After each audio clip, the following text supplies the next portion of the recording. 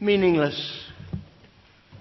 Meaningless, says the teacher.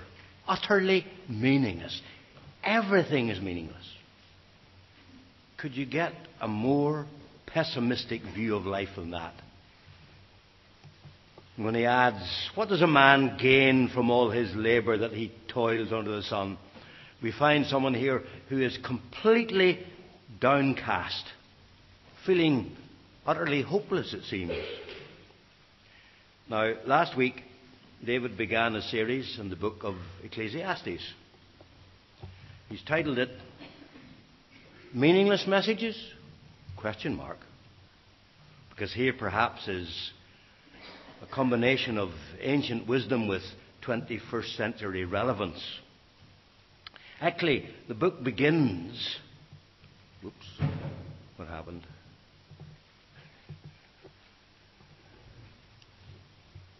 The words of Koheleth, son of David, king in Jerusalem. It's the word teacher up there under meaningless. Derek Kidner says this word Koheleth is an untranslatable title. The NIV calls it teacher. The AV says that it's preacher. Both say it's leader of the assembly. And last Sunday evening, David decided that searcher was probably the most appropriate term. And I want to continue in that vein. As a searcher, Koheleth isn't satisfied just to leave matters with the very negative comments he makes in the poem, verses 1 to 11, that we looked at last Sunday evening. He wants to dig a lot deeper below the surface and examine why everything seems to be so meaningless. In fact, he becomes a social science researcher. And that, I hope, will become clear as we go through the passage we're studying this evening. Now, let's read Ecclesiastes 1, verses 12 to 15. It's 669 in the Pew Bibles. You'll find it useful, I think, to have Bible in front of you, though I'll put most of the text up on the screen and give you the reference, especially for the benefit of people listening by recording. Ecclesiastes 1 verse 12. I, the teacher or the searcher, was king over Israel in Jerusalem. That identifies him as Solomon. Though Solomon is not mentioned, the name Solomon is not mentioned in the book of Ecclesiastes. But surely king over Jerusalem, and the very first says son of David, King Solomon. I devoted myself to study and to explore by wisdom all that is done under heaven. What a heavy burden God has laid on men. I've seen all the things that are done under the sun, and all of them are meaningless, a chasing after the wind. What is twisted cannot be straightened. What is lacking cannot be counted. Solomon here sets out in verse 13, he sets out his research proposal. And there it is. To study and explore all that is done under heaven. It's a fairly wide field of study, isn't it? To discover the meaning and purpose of life. So I have put into, well, my own words, his hypothesis. Here's what he's setting out to research. That the meaning of life is to be found in, and we will see in our passage this evening, 4 areas that he's going to investigate. Now, this is no armchair philosopher. He's an experimental social scientist. And he's going to try out things and put his experiences to the test. He's going to experiment in 4 areas of life under the sun. That term, by the way, is used 27 times in Ecclesiastes. And it means, as David said last week, life from a purely human perspective, there's one control variable. Go back to verse 13. To study and explore by wisdom all that is done under heaven. Wisdom, the correct application of knowledge. So he's going to test his experiences against a standard set by wisdom. Got it? You've got it all there in front of you. Here's his research proposal. There's his hypothesis. It's going to be an experiment in 4 different areas of life, and he's going to judge it all by the standard of wisdom. So, now, as in any thorough piece of research, before he gives us the details of his experiment, the researcher draws up an executive summary. It's not the usual way of doing it. And he gives us 3 tentative conclusions he's come to already. Well, he's done it all, but he's telling us before he starts exactly what he's going to say. Look again at verse 13. What a heavy burden God has laid on men. Now, I've chosen the RSV version of that. It is an unhappy business that God has given the sons of men to be busy with. And I'm going to come back to that idea of God giving. To make it sound right, the NIV says God has laid a heavy burden. It's God has given an unhappy business. He's obviously, here, the searcher is obviously referring to the consequences of the fall. When God said to Adam, "Cursed is the ground because of you. Through painful toil you will eat of it all the days of your life." And that resulting painful toil, God has ordained for all human beings. We're all involved, without exception. That's life. So that's his first tentative conclusion. His second, look at verse 14. The researcher has seen all the things that are done under the sun, and all of them are meaningless at chasing after the wind. Life is very frustrating because human beings try to catch the wind. I think that's a very striking metaphor. Good breeze this afternoon. Do you know where it's coming from? Do you know where it's going to? Oh, I know meteorological charts will tell you it's going round in a big circle and it's all travelling in a certain direction. But can you catch the wind? Remember how Jesus put it? Talking to Nicodemus. The wind blows wherever it pleases. You hear its sound, but you can't tell where it's coming from. You can't tell where it's going to. And try chasing it. Human beings are trying to grasp the unattainable. But of course they can't. And the result is failure and the lack of satisfaction. That's tentative conclusion number 2. And number 3, verse 15. A proverb. But of course then you'd expect Solomon to have proverbs, wouldn't you? He wrote 3,000 of them, the Bible tells us. And a lot of them are there in the book of Proverbs. But here's another one for you. And I've put it into, I've given a modern translation of it. If something is crooked, it can't be made straight. If something isn't there, it can't be counted. Think away as hard as you like. You'll never straighten out life's anomalies. That's what he's saying. So the searcher's tentative conclusions don't give us much hope of finding the meaning of life here, do they? However, now he begins his experiments. Look at verse 16. I thought to myself, look, I've grown and increased in wisdom more than anyone who has ruled over Jerusalem before me. And of course he had. And God had commended Solomon for asking for wisdom, if you remember.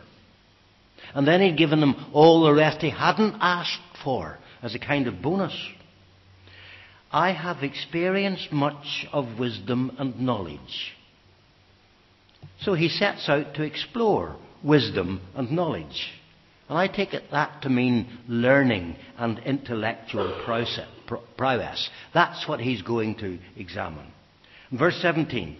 I'll apply myself to analyze these, wisdom and knowledge, and to make sure I'm keeping a balance and I'm doing a thorough job. I will also analyze madness and folly.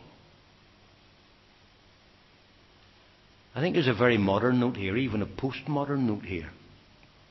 Hasn't our age experienced a flight from rationality? Think of the ingenious greed and dishonesty that recently brought the world financial system to its knees. I think of the cult of meaningless, the absurd, the weird, in art, literature, and music, chaos theory. Let me take just two examples of what I call the absurd. Now, you may disagree entirely. If you do, please don't walk out. Tell me afterwards in no uncertain terms. I hope that's not what you last saw of your bedroom before you left home for church this morning. I better explain to people who are listening by recording that I put a picture on the screen of an unmade bed, very untidy unmade bed. Here's another picture. A sheep carcass with the head separated, staring at us from a tank of liquid. Actually, it's formaldehyde.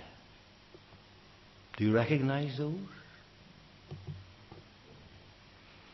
Tracy Emin became famous or infamous, certainly became a celebrity, when she made the finals of the prestigious Turner Prize a few years ago with this piece of modern art. And of course, Damien Hirst became famous with exhibits like this, animals suspended in formaldehyde. And I read in the newspaper just on Thursday, I think, that Damien Hirst, the paper called him that sheep pickling artist. He made £111 million in a 2-day Sotheby auction last September, just as the credit crunch was starting. So I'm afraid I exclaim along with the searcher in Ecclesiastes. Meaningless. But disagree with me politely afterwards. His conclusion? Soon I realized that this too was as senseless as chasing the wind. And he has another proverb. The more you know, the more you hurt. The more you understand, the more you suffer. So, the meaning of life is not to be found in the heights of learning or intellectual prowess. So, what next? Well, look at the beginning of chapter 2. Let's test pleasure. Verse 1. He says, I will test you. That's his heart he's talking about. I will test you with pleasure to find out what is good. To find out what is good. Note, he's got his field of study very much in mind. He wants to find out what is of value in life. And his immediate tentative conclusion, he uses two words in verses 1 to 3. One is meaningless, and the other is foolish. I've called the first area where he sought pleasure frivolity. He tried laughter. Look at verses 1 to 3. He tried laughter. He tried cheering himself with wine and embracing folly, whatever that means. Note verse 3. My mind still guiding me with wisdom. Here was his control variable coming in on each occasion. He was quite clear that his goal was to discover, as he says here, what was worthwhile for men to do under heaven during the few days of their lives. So, Frivolity wasn't going to provide the key to meaningful living. Okay, verses 4 to 6. Let's try creativity. Great projects, houses. The Bible tells us Solomon spent 13 years building a palace. 13 years. He was an architect, he was a builder. And verses 4 to 6 tell us he planted vineyards, gardens, parks with all kinds of fruit trees planted in them, and reservoirs to water groves of flourishing trees. He was an engineer and he was a botanist. Indeed, the Bible tells us, and I'm quoting here, if you want to read all the details of Solomon, go to 1 Kings 4 to 11. Not now, but sometime. I think you'll find it intriguing. And 1 Kings 4 tells us he was a botanist. He described plant life from the cedar of Lebanon to the hyssop that grows out of the walls. That was the breadth of his study in botany. And, says 1 Kings 4, men of all nations came to listen to his wisdom. And he enjoyed it. All right. He tried frivolity. He tried creativity. Now he tried acquiring things. What about acquisitions? Verses 7 and 8. He had male and female slaves, and other slaves born in his house. He had herds and flocks more than anyone in Jerusalem. He had silver and gold, the treasure of kings and provinces. Indeed, the Bible again tells us in 1 Kings 4, right, chapter 11, that everything in Solomon's palace, all the utensils used were made of gold, because it says silver was considered of little value in Solomon's days. And he amassed silver and gold. And then he had men and women singers. Solomon was a songwriter. He wrote 1,005 songs, a very exact number, but that's what the Bible tells us. Eat your heart out, Bob Dylan. And the list ends. A harem as well. I take it you know that Solomon had 700 wives and 300 concubines.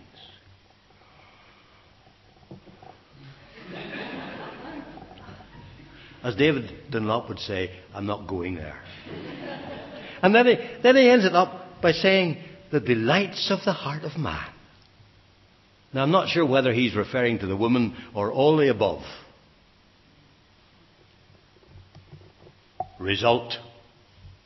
Verse 9.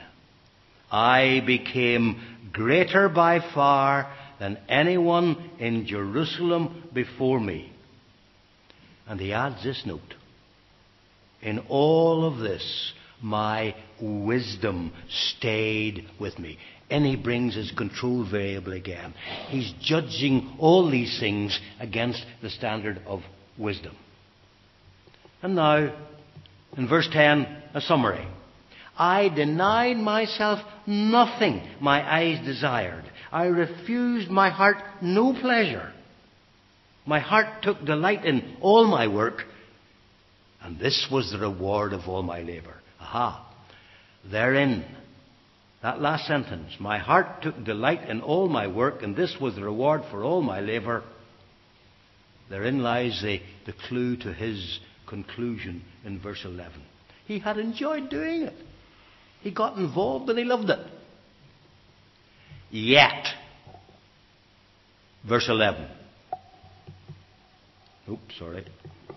When I surveyed all that my hands had done and what I had toiled to achieve, everything was meaningless. A chasing after the wind. Nothing was gained under the sun. How sad. Here's the morning after the night before sort of feeling. He'd had pleasure. He must have had pleasure for years. But in retrospect, there was no permanent gain. There was no lasting satisfaction. And if you notice, he uses all the key terms to summarize his findings. Everything's meaningless, a chasing after the wind, nothing gained under the sun.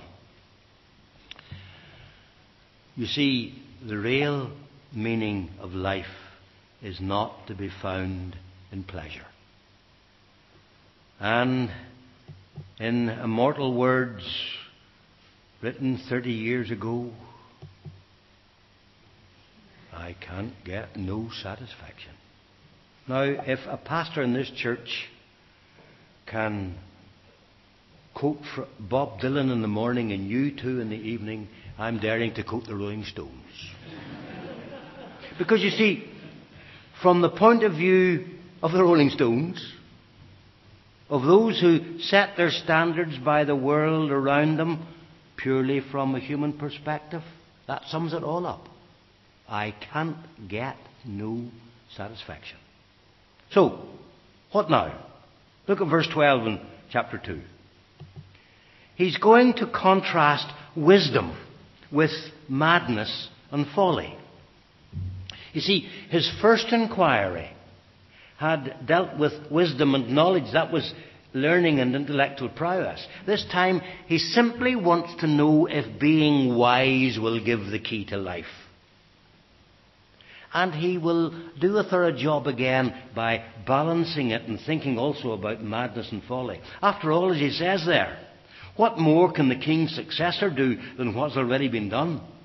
In fact, he's saying, my successor's not going to be any wiser than I am. And he wasn't boasting. God had told him that. Is wisdom superior to folly? Is living wisely, rather than living as a fool, the key to life? And he sums it up in 2 more proverbs. I discovered that wisdom is better than foolishness, just as light is better than darkness. Wisdom is like having 2 good eyes. Foolishness leaves you in the dark. And his conclusion? Well, that's obvious. It's self-evident. People, I think, nowadays would say it's a no-brainer. Of course, wisdom is superior to folly. But, look at verse 14, the last half of verse 14. I came to realize that the same fate overtakes them both. The fate of the fool will overtake me also, the wisest man in the world. Then, what do I gain by being wise? It's a rather mortifying conclusion, isn't it? If you'll forgive the deliberate pun. Now here's life's ultimate reality. And Isaac Watts put it very well. Time, like an ever-rolling stream, bears all its sons away. They fly, forgotten, as a dream dies at the opening day. You see, like the fool, the wise man too must die. This too is meaningless. And I heard the saying, peacock today, feather duster tomorrow. So, I hated life because the work that is done under the sun was grievous to me. All of it is meaningless. A chasing after the wind. He wasn't going to find the meaning of life in wisdom, however wise he might be. Now, that verse 17 may be the conclusion to his investigation into the usefulness of wisdom. But the thought leads him into his next exploration. Hard work. Toil. What in verse 20 he calls toilsome labour under the sun. Look at verse 18. Especially when he realizes that all the hard work he has done will be left to someone who comes after him. What's the point? And he even adds in verse 19, and who knows whether he will be a wise man or a fool? What's the point? So, his conclusion. This too is meaningless and a great misfortune. Verse 21. Verse 22. What does a man get for all the toil and anxious striving with which he labours under the sun? All his days, his work is pain and grief. Even at night his mind doesn't rest. Typical workaholic. This, too, is meaningless. And so, the teacher comes to his final conclusion. He had set out to study and explore all that was done under heaven. His hypothesis had been that meaning of life will be found in, and there are the 4 areas that he tested. Learning and intellectual prowess. He tested pleasure. He tested wisdom versus folly. And he tested hard work. And he gives us his results. At last, his findings in verses 24 to 26. Here are his conclusions. And I'm using the New Living Translation because it starts off, so I decided. So here come his conclusions. And what did he tell us? Number 1, there is nothing better than to enjoy food and drink and to find satisfaction in work. What's he saying? He's saying that real life is to be enjoyed. Real life, what's it? Well, conclusion number 2.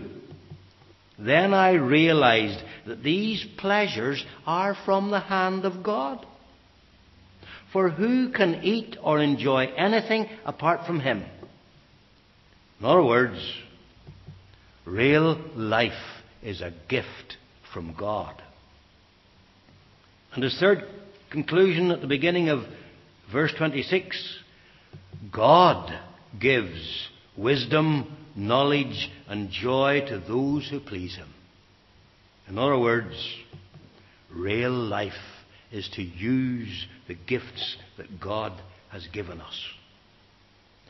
And for the first time, I wonder if you noticed, for the first time since he started in chapter 1, verse 13, he brings in God again. He brings God into the equation. You see, the intellectual, the person with learning and intellectual prowess, the pleasure-seeking hedonist, the workaholic, all are missing the fundamental benefits of the life which God is offering. So how do we find real, lasting satisfaction and enjoyment? They are a gift from God. God gives. And the Hebrew word there is the word Nathan. We know the prophet who lived in David's time was called Nathan. It means gift. And this morning we heard about Nathaniel Jennings. Nathaniel, gift of God. Remember the word Nathan? Interesting one. God gives. Now, let me trace very quickly back to 1:13. This is the RSV rendering of 1:13. It is an unhappy business that God has given Nathan to the sons of men to be busy with. That's a giving of judgment. In judgment. But now we see in 2:26, the beginning of that verse, God gives wisdom, knowledge, and happiness. And they are given in grace. Such a difference. God gives. Take that away with you this evening. But then we look at the end of verse 26. But if a sinner becomes wealthy, God takes the wealth away and gives it to those who please Him.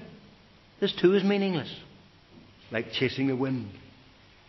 So the passage ends. But to me, this isn't a cynical expression of God's favoritism to those who please Him, but rather a contrast between these spiritual gifts, wisdom, knowledge, and happiness, which God gives to those who please Him, and the meaningless chasing after the wind, after material things, after pleasure, after amassing wealth, which sinners can't keep.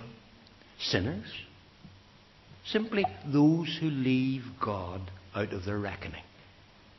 Those who look at life from a purely human perspective. You see, life becomes meaningful only when God is acknowledged.